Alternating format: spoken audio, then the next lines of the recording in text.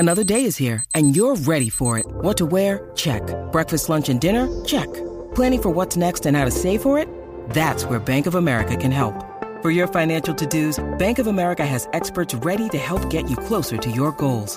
Get started at one of our local financial centers or 24/7 in our mobile banking app. Find a location near you at bankofamerica.com/talktous. What would you like the power to do? Mobile banking requires downloading the app and is only available for select devices. Message and data rates may apply. Bank of America N.A., member FDIC. When you need mealtime inspiration, it's worth shopping Kroger, where you'll find over 30,000 mouth-watering choices that excite your inner foodie. And no matter what tasty choice you make, you'll enjoy our everyday low prices, plus extra ways to save, like digital coupons worth over $600 each week. You can also save up to $1 off per gallon at the pump with fuel points. More savings and more inspiring flavors make shopping Kroger worth it every time. Kroger, fresh for everyone. Fuel restrictions apply. Lucky Land Casino, asking people, what's the weirdest place you've gotten lucky? Lucky? In line at the deli, I guess? Aha, in my dentist's office. More than once, actually. Do I have to say? Yes, you do. In the car before my kids' PTA meeting. Really? Yes. Excuse me, what's the weirdest place you've gotten lucky? I never win and tell. Well, there you have it. You can get lucky anywhere, playing at LuckyLandSlots.com. Play for free right now. Are you feeling lucky? No purchase necessary. Void where prohibited by law. 18+. Terms and conditions apply. See website for details. Hello and welcome to a new podcast, The Paddock and the Pavilion with Stephen Wallace. In each show, Stephen will interview someone connected to the world of horse racing or cricket. Hello everyone. On today's show, I'm delighted to be joined by one of England's favourite players of the late 1980s and 1990s, a fast bowler who famously took 9 for 57 against South Africa at the Oval in 1994. Welcome to the Paddock and the Pavilion, Devon Malcolm. How are you? I'm not too bad, thank you. Not too bad at all. Life is good. Well, it's been good to track you down. And thanks to Jeff Miller to putting me in contact with you. Jeff, who came on the show a few weeks ago. Oh, was he now? Okay. Yeah. Now, you always get asked about your 9 for 57, but I wanted to start by talking about your batting. I went on YouTube last night and there were some fantastic clips of your 2 sixes against Shane Warne. And also, I thought the best one was when you hit Glenn McGrath for 3 fours. Glenn wasn't happy. Not at all. I mean, tell you what, a lot of people make fun of my batting. Yes, my batting at the best of time was comical, but I will tell you this. I work very hard to get in my batting average all the way up to 6.25, mate, so don't take the mickey. But what normally happens as a number 11, say when I played, it's not like now where, guys have their batting practice and all that business at number 11, and you have quite a bit of charm practicing. At number 11, I normally get out there, try to entertain the crowd, hit sixes, hit fours, get my shoulder warm up, ready to bowl. Yeah, but you talk about the great Shane Warne, fantastic bowler, and if you ask Shane Warne, he said I possibly hit him for a couple of the biggest sixes. I remember playing probably 94 at Adelaide and actually hit him out the park. I mean, you can't hit people out the park in Australia. The pitches the grounds are so large. But at Adelaide, I remember putting him in the bushes in Adelaide. All the guys will say they've never seen a ball hit that far. But when I do connect, it goes a long way. And I do enjoy my batting. I do enjoy hitting the ball. But as I said, I'm not going to hang around him for a very long time because I'm too attacking. I play too many shots. And you also mentioned about Glenn McGrath. Fantastic bowlers. And, he said to club cricket, I said, these guys are absolutely fantastic. Managed to hit Glenn for, a few fours, couple probably off the edges. But I particularly remember as well a game we played against the great West Indies way back in the early 90s, playing against Ambrose. And Ambrose ran in and he absolutely clean bowled me. And I went on to pick the stump up. Nobody heard. Nailed the stump back in. Ambrose proceeded to bowl, and the next 2 balls are creaming through the covers for 4. He wasn't happy. He said, Dev, I will never ever pitch a ball up to you again. But no, I did. I do enjoy my batting, to be honest. Yeah. Well, I thought I'd bring that up because before you played your Test debut at Trent Bridge, the game before, was your highest ever first-class score. You got 51 against Surrey. And right. I wondered whether England had picked you for your batting for that debut test against Australia. Against Australia, yeah. As I said, yeah. England were kind of struggling then. And no, I mean, yeah. I mean, probably when you talk about that, I remember that vividly, actually. It was against Surrey at Derby. Derby, that's right, yeah. At Derby. So I could say that was almost like how you see they play 2020 cricket now, because, I remember Ian Bishop was batting at the other end, and I walked out and I said, Bish, I'm going for the final point. We need to get 300 to get the maximum batting points. And Bish was just laughing. And I tell you, my 50, I've made 51, was it? I probably have 17 balls. So he was just sixes and fours. I mean, poor Bish couldn't stand up. He was just laughing. He said, boy, you can smack the ball when it hits the bat. So, yeah, I mean, I remember the old grandstand at Derby, and I've actually hit a couple over the grandstand, So, yeah, well, when it connects, man, it does stay hit. So, yeah. And I went on, actually, to make another 50 against Somerset. A few years later at Taunton, so I had a couple of first-class 50s. But when guys see me batting on TV, playing against the great like Donald, Wazim Akram, or Waka Yunis, Ambrose, Walsh. I mean, those guys are serious bowlers, so they make any batsman look a fool, let alone poor Devon Malcolm. So when I do get the chance to connect one, I do stay in the memory bank. To be honest, yeah. Well, in those days, you gave us plenty of entertainment with the bat. But going forward then to this first test match you played, actually, I was there against the Australians at Trent Bridge. Oh. England were 3-0 down in the series. It was quite an eventful first day for England, wasn't it? It certainly was. You say you're coming from county cricket again, playing at Derby with my schoolboy hero, Michael Holden, and, always, giving you tips as a fast bowler, what you expect, or what the captain expected of a fast bowler.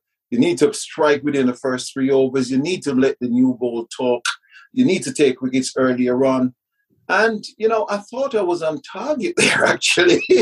My third over, I believe it was, I had Marsh, I can remember, absolutely plumb in front, And I remember watching the highlights at night, and the commentator said, okay, that would have definitely missed off stump. He probably definitely would have missed leg stump also, but what I missed, that would have made of middle stump. So, Marsh didn't move. I dropped him right in front, and I remember the umpire, was Nigel Cruz it was, and he just didn't give him out. So I keep saying, well, if that's not out, I said, I don't know what's going to be. I said, cricket, getting LBs in test cricket are probably so much more difficult. And you know what, as you said, walking off the pitch at the end of the first day, 301 for no wicket. Look back at the scoreboard, and it's 301 without loss. What a debut that is. I mean, how can you forget that? I mean, one of my proudest moments, making my debut for England, absolutely fantastic. But walking off Australia 301 without loss, it was embarrassing. Very embarrassing, to be honest. But, I went on. I reckon on the third new ball, I managed to get my first wicket in test cricket. I got Steve Waugh, the great Steve Waugh, out. So that was, a kind of a plus, because during the series, I don't believe anybody got Steve Waugh out, leading up to then. I got him out. It was caught Gower Ball Malcolm. That was my first test wicket. So, but yeah, what an introduction to international cricket that was. Boy, how can you forget that? Yeah, your figures of 44 overs, 2 maidens, 1 for 166. Don't remind me. So if you don't remind me of that, I mean, up to recently, that probably was the worst debut figures for England. You believe that? Until a spin bowler for England went to Australia, and he probably, who was he again? I forget his name actually, but I'm probably second on the list as the worst debuts in figures actually. The spin bowler who probably went for a little bit more than me. But yeah, I had quite a few chances though, I must admit. As I said at first, I could have had a wicket earlier on. And, in cricket, test cricket, whatever cricket it is, that's, because as you know, when I made my debut, a lot of young players were thrown in the side. Myself, there was Angus Fraser, Michael Atherton. There was also Martin Moxon, Tim Curtis, being thrown in the team. So you need a little bit of confidence. And, it could have been so much different. If I'd had that LB earlier on, if I'd had Marsh, Plum LB, next I would be in my stride. But all of a sudden you're thinking different things. Okay, well, how am I going to get these batters out if that's not out? And you start bowling a little bit wider, bowling for the edges. And these batters were confident. As you said, they were 3-0 up at the stage. But, it's one of those things. But, it wasn't nice. Well, I'd like to take you back to your very beginnings of cricket, just to start your cricket career. You were born in Kingston, Jamaica in February 1963. What do you remember about growing up in Jamaica and playing cricket in the Caribbean? Well, not so much cricket. Absolutely love cricket, yeah. But growing up in the Caribbean, being brought up in the Caribbean, it doesn't care what sport anything's going. Look, if it's a game of marble, you got to compete. So it doesn't matter. With football, I used to absolutely love football. Athletics, I was good at athletics. I could run really well. I mean, it doesn't care what's going. Everything is so competitive. You have to participate in most sports. For a start at school, primary school, whatever, you have your different houses. So you got to do athletics. So you got to run, you got to do long jump, you got to do high jump. And cricket was my love. I did, football also, but cricket was the thing. Remember I was at a primary school on a Friday. It's normal. You get in, you got to make sure you get your work done early in the morning. If everything is right, next you get the afternoon to play cricket. And boy, I'm always on my best behavior. Everything is right on a Friday, so we can get the afternoon off to play cricket. And you will jog all your teammates, classmates, boys, girls, whatever, just come and have a game of cricket. And then, say in Jamaica, growing up, cricket balls and stuff like that. Yes, you've got cricket balls, you've got the bats and all that business where the bigger boys use. But normally as youngsters, you make your own bats and you improvise. You find different things to make as cricket balls and whatever. But it was great. You just enjoy sport. Just as I said, it doesn't care what it is. And yes, we have some good grounding. As you can imagine as well, the West Indies was fantastic at cricket. I normally listen to the radio, listen to cricket. I didn't even know what Michael Holding looks like, but I heard he was a great fast bowler, running from the boundary, bowling the speed of light. And, as a youngster, that's what I did. I normally run in faster than I bowl, but I normally have a long run in trying to imitate in my head what the commentators say on the radio, because the commentators on the radio normally paint such a brilliant picture of cricket. So I have that love from cricket from listening to the radio, listening to, Michael Holding running in, Michael Holding bowling to Jeff Boycott at Barbados, all that business. And those pictures, the pictures are built in my mind. As I said, it wasn't TV pictures, but the pictures are built in my mind was even greater. So I absolutely, loved fast bowling. Well, you moved to Sheffield in 1979. What were your first impressions when you came to England? Cold weather, I guess. Yeah, it was cold, but my dad, bless him, God rest his soul, I lost him during the first pandemic. He was in a care home. So I'm sorry. He was on the first one to go. The COVID-19 took him with no real fault of his, because I thought everything was secure there. But bless him, as I said, he got me here in March, because his plan was, because when he came here way back in the 60s, he came at the wrong time. So he said, if you get me here in March, it will be, spring, and it's going to get warmer. But even so, when I arrived in March, it was cold. It was freezing because, before, even when I was in Jamaica, before I came up, I was told, look, England is very cold. So I normally open the fridge, put my hand in the fridge, not the freezer. I said, oh, how cold the fridge was. They said, no. As cold as the freezer, that's what this is like in England. So I was dreading the cold. But arriving in England, I just saw a little bit of snow on the ground and all that business. And man, it was cold. It was freezing. And, the building types and all that business was rather different. So way back, then in the 70s, 79, whatever. You know, the houses, you see, it's not like now where you have smokeless fuel. Like in Sheffield, industrial city, you know, the smoke bellowing from the chimneys and stuff like that. And I keep saying, wow, I didn't realize. I said, this place is just full of bakeries. I thought it was just bakeries all over the place, but there were actual houses and these, you know, steel buildings and, you know, smokes and all that business coming out. So it was different from the clear, you know, blue skies and all that business you grew up with as a youngster in Jamaica and see. But yeah, it was quite an introduction. But, you know, my neighbors and the boys on the street were fantastic, you know, went out and, you know, took us out, play a lot of football, you know, when I first arrived, because all the kids on the street, they love football and that's all they did. So I didn't play cricket for a long while, for a few years anyway. Right, because looking at your sort of cricketing background, you perhaps obviously did play before then, but you sort of came to attention when you got Geoffrey Boycott out in 1984 playing for the Yorkshire League. Yes, as I said, when I arrived as a student, not to play cricket, you know.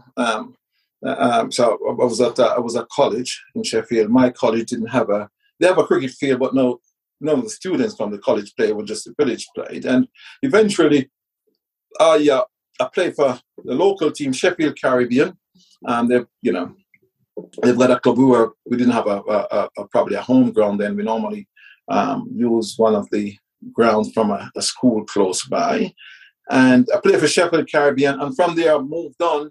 Sheffield United Cricket Club spotted me and they wanted me, so I went to Sheffield United and just push the story on a bit. In 1984, I was selected for the Yorkshire League Select 11 versus Yorkshire County Cricket Club. But every year, you see, the Yorkshire normally play Yorkshire League Select 11 in a pre-season game. The Yorkshire League then was very good because in the league, guys like Jeff Boycott, you know, if you have an injury or anything like that, he normally turn up and play in the Yorkshire League to get back fitness and all that. But push the story on a bit. I was selected playing in a place called Castleford in Yorkshire. I was at college, as I said. I actually nicked the Friday of college. Would you believe it? My dad didn't even know I was going to play against the countryside because, as I said, you know, I played a bit of cricket. He didn't realize how good I was or potentially how, you know, a good cricketer I could be anyway. So I'd actually just nicked the Friday off college and went to Castleford to play against Yorkshire. And as it happens, run up in my first over, I believe it was, I mentioned Martin Moxon, who we actually made our test debut together against Australia in 89. And Martin Moxon, a clean ball Martin Moxon with a Yorker. And I reckon the following over, the same fate happened to Mr. Boycott. I clean bowled him as well. He's back in March, that is. You know, a youngster, nobody hit Jeff Boycott's stump. Or nobody get Jeff Boycott out, let alone clean bowl Jeff Boycott for pace in March. So, you know, and his bat was halfway down when, you know, his stump was rocked back. And as I went on, we won the game. So probably if you look in the history, probably that's the only time the League 11 ever beat Yorkshire in a pre-season game. And I had a write-up in the papers, actually, the Saturday, because, you know, and the headlines in the Yorkshire Post was Yorks being Devon creamed, you know. And your dad found out you weren't at college then as well? No, my dad realised I nicked the day of college. So the coach, Phil Rust, I remember, was the coach at Derbyshire. So he came down, we were practicing the weekend at Bowltree Road. And he came down and he said, "Are you the guy who clean ball Boycott?" And I said, "Yes, sir." He said, "Tell you what, come to Derby on Monday for a trial." You know? I mean, then I tell you what, Phil, in the county championship, all he wanted to do, his main aim in life was just beat Yorkshire. He don't care if he lose every game in the season, but losing to Yorkshire, it wasn't the option. He was one of those things, do anything. So he said, Boycott is always the you know, the solid rock in Yorkshire almost. So he said, "Pop to Derby on the Monday for a trial." And I said, "I don't believe that can happen, sir."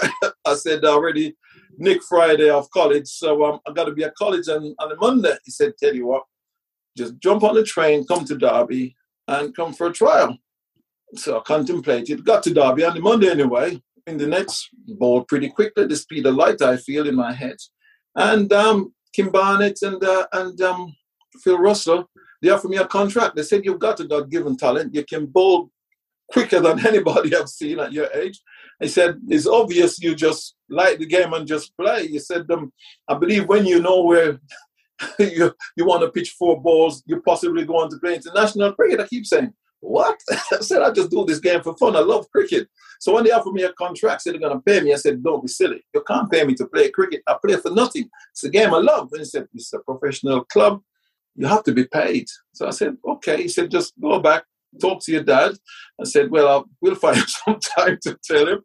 And come back. So they offered me a one-year contract, and the rest is history, really. But the whole moral of the story, though, if you come across Jeff Boycott and you mention my name, he probably would say, if it wasn't for his wicket, nobody would know me. But that's the type of bloke Jeff is. I love Boyks to bits, but to be honest, talk about talent, you have to have a bit of luck as well. And I was at the right place at the right time. And look, I probably, if I'd gone on and probably take 5 wickets or 6 wickets in that game, probably unlikely. I probably wouldn't get the headlines I had, but getting Boycott, I must admit, propelled me. Such a great batsman Boycott was then. So, I mean, Jeff Boycott, to a certain extent, he's got what he's saying is absolutely true. Because, if I didn't get Boycott, as I said, I got Moxon. He didn't mention about Moxon. Boycott was the man. Get Boycott, got my headlines in the paper for that. And 2 days later, I was a pro. So absolutely fantastic. So that's the type of cricket. I love Boyks. I love Boyks. It's fantastic. And did you ever go back to college? Yes. I went back to college. Yeah. I went back to college and in between the cricket. But as soon as I came back to college and I've been to Derby, next I went to, I was at Richmond College. Next I went to Derby. I went to Derby College of Higher Education. No, it's the Derby University. So I continued studying, during the winter months. Next I'll start making the England side. And, I went on to study. And in the end, once I went on and played quite a few more games, I actually had a honorary degree from Derby University as well, actually, because that's where I went to.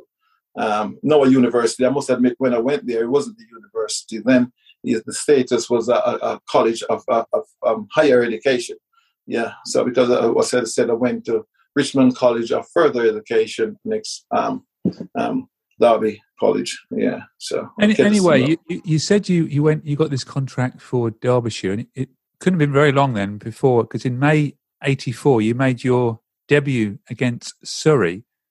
Surrey, yes, that's right. What did it feel like playing? Oh, actually, I've got to mention him now because of him introducing me to you. But in your debut match, Jeff Miller got a 5 as well. Did he? Oh, right. Yeah, 5 wickets. And what did it feel like playing with Jeff, Bob Taylor, John Hampshire for Derbyshire? I know, it was amazing. And you mentioned, thanks for reminding me. I mean, John Hampshire took me like a son, to be honest, because John Hampshire, I was living in Sheffield, and, John Hampshire used to live in Todwick, not very far away. And as I said, as a youngster, just finished, or still at college, really, how am I going to get to Derby?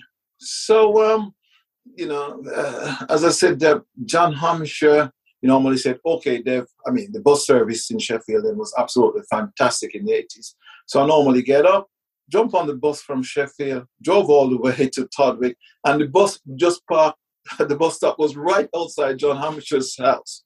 So there in John Hampshire's house, and said, take me to cricket, to Derby, back there, jump on the bus back to Sheffield. So he was like my dad. He was, when you talk about your dad being, as father, you run your kids around. That's what. So John looked after me for the first year, really, regarding run me around, take me to cricket and going to practice at Aberdale or whatever, because he was close to Sheffield. Sometimes we just practice in Aberdale Park. That's Joe Root's club at the moment. And all that business. And Jeff Miller also was instrumental, because I remember a guy used to play at who played for Derbyshire way back, probably in the 70s, 80s, Andy Tashka, because he used to play in the Yorkshire League, and he normally mentioned himself to Jeff Miller, that there's a tearaway fastball in the leagues. You understand? And, I also remember turning up to my first game because, as a club cricketer at college, turning up at Derby after I had my I had to drop this in actually, had my trials and given a contract. And for my first game, Jeff Miller, I remember actually, he had a sports shop, Muscle Miller Sport, and he turned up with a cricket bag because I had nothing, you understand? And there was a helmet in there.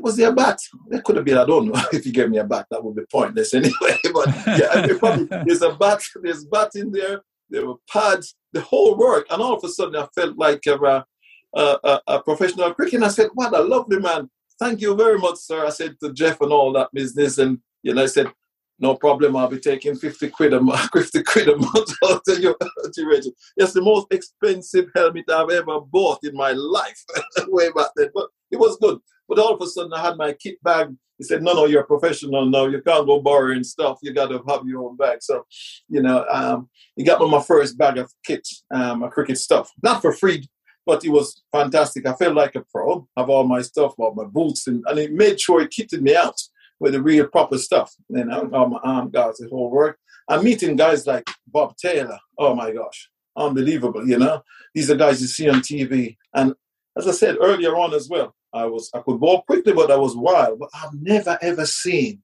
a guy, Bob Taylor, ball on the leg side, and most of the wicket keeper wouldn't even get close to it, and Bob Taylor was there, just catching the ball. He rarely dived. Occasionally, you have to dive when one went a bit further, but I don't believe Bob let a buy off me. He went a hell of a long game, or even practice game. Unbelievable. I keep saying, wow, you saw him on TV, but just to have Bob keep to you in the main, man, it was just unbelievable. Next, you realize, that's what first-class cricket is about. And if you want to play international cricket, it's a massive different step. So it was great to meet guys like that. And as you said, I made my debut against, I reckon my first wicket, who was it? Graham Clinton? I can't remember. Jack Richards. It was Jack Richards. Yep. I got Jack Richards out of my first-class wicket. And you believe that I went on from that one. When I first started, if anybody told me, said, look, Dev, you know what? When you finish, you're going to take over 1,000 first-class wickets. I would say, man, you must be crazy because I could bowl quickly but wild. But, I started late. So as fast bowling go, I kept really, really fit and ended up with over 1,000 first-class wickets. And as I keep saying, you look on a lot of players I played with over the years, I know none of those guys get anywhere close to the number of figures. When it comes to wickets, you understand? So I reckon I've had an okay career. Well, let's I started pretty late. Mm-hmm. I just want to sort of take it on a bit because with your wickets tally in 1988 you got 56 wickets, first class wickets. 1989 you got 47, and then we're now going to talk about your Test career. Now we've talked about your debut, but I wanted to focus on some of your highlights of your Test career. I mean, so you got 128 wickets in 40 matches and 16 wickets in 10 ODIs. But wanted to talk about your debut match in Kingston, Jamaica. What did it feel like going home and playing against the West Indies in a match that everything happened for you in that match as well? Yeah. I'll tell you something. You mentioned earlier on my debut. So when I've had a debut like I had against Australia, I'll be lying if I said, look, I went to the Caribbean playing against the legends like Greenwich, Haynes, Richard Richardson and all those guys. I would be lying if I said, look, I was full of confidence because a debut like I had wasn't like that. But I will tell you now, the confidence came from, when we finished that series, before we went to the Caribbean, Graham Booth took over from, I have to put this in, I have to tell you this, took over from David Gower as captain. And he had this philosophy. Look, the West Indian cricketers, they're better than us. They're more experienced than us. The only way we're going to get close to those guys is preparation and fitness. And Graham Gooch put this program out, these different camps all over the place. And, after that winter next training, I realized that playing county cricket, I wasn't a pro, really, because there was some serious preparation. I was physically fit. The running, the coaches, and what Graham and Mickey Stewart brought in was unbelievable. And I didn't realize what I heard was prior to that tour in 89, 90 to the Caribbean. That's the first telecast series anyway. Sky telecast a series over. Guys normally just turn up, do whatever they want to do on a plane, and you get prepared for the test series wherever you're going. But I left, or most of us, I could say we all left England to the Caribbean full of confidence with our fitness and feel, look, we probably could, or we're qualified to go on the same field and put up a good fight against the West Indies. And I mentioned earlier on, again, the launch of my first class career. You mentioned Jamaica. First time back to Jamaica since I left as a youngster representing England. And I wasn't one of the best fielders in the world, so I had to field in the deep. I had strong arm where I could get the ball in quickly. So I had to field in the deep, fine leg, third man, that kind of area. And the crowd were vociferous. They were very loud. They gave me a lot of stick. They say some things where if I wasn't strong enough and realized, look, Dave, you got to hold your own here. They could have easily broke me, really. I could have been easily broken. You understand? But I love the game of cricket. But what happened, you see, when I got Viv Richards out, the first innings, when I got Viv Richards out, LB, that was fantastic. But getting Viv Richards out, clean ball Viv Richards, the second innings, and all of a sudden, the crowd recognized, okay, these guys can bowl. They can bowl fast. They love fast bowling, and it was readapted. So there's not a problem at all, But launching my test career, getting Viv Richards out, and winning that first test match. I mean, Angus Fraser bowled well in that game. Alan Lamb batted excellently, very well. Alex Stewart made his debut. Robin Smith batted well as well. And talk about Alan Lamb, I just heard he's going through a bit of I saw I put out on Twitter yesterday, actually, that he's been diagnosed with prostate cancer. And so I wish him all the best with his recovery, and all those men out there, we should go out and and get checked. Don't be embarrassed about anything of what he said. I'm, practically repeating what Lammy said, because that's the same thing what happened to Bob Willis. We lost Bob Willis a couple of years ago because of prostate cancer. So, just go and get the test, guys. I've had mine, and I've constantly do that. So don't be bashful. Don't be scared. It's nothing serious. So get that blood test and have your PCR test. England won the match. England won the match by 9 wickets, and in the series, you got 19 wickets in the series as well. In the series, yeah. As I said, I was confident. I was given a role. Dave, you're the quickest bowler. You got to strike. You strike. Angus Fraser got to hold one in. David Capel again. God rest his soul. David Capel, Gladstone Small, and the other bowlers, they get a hold one in. But my job was to strike, was to take wickets. And especially in the first test match, was fantastic with Angus Fraser. I know I could go 3-4 and over. Angus going to go 2. So we're not going to be losing the game. My job was, okay, Dave, you come on for a bowl. You're going to shake them up, or you're going to take wickets. Angus would hold her in, and if Angus gets some wickets, that's fine. So we were a great partnership, myself and Angus, together. As I said, ended up taking 19 wickets in the game. In the series, Trinidad, I had one of my best test matches. A game we should have won as well. I don't know where that rain came from.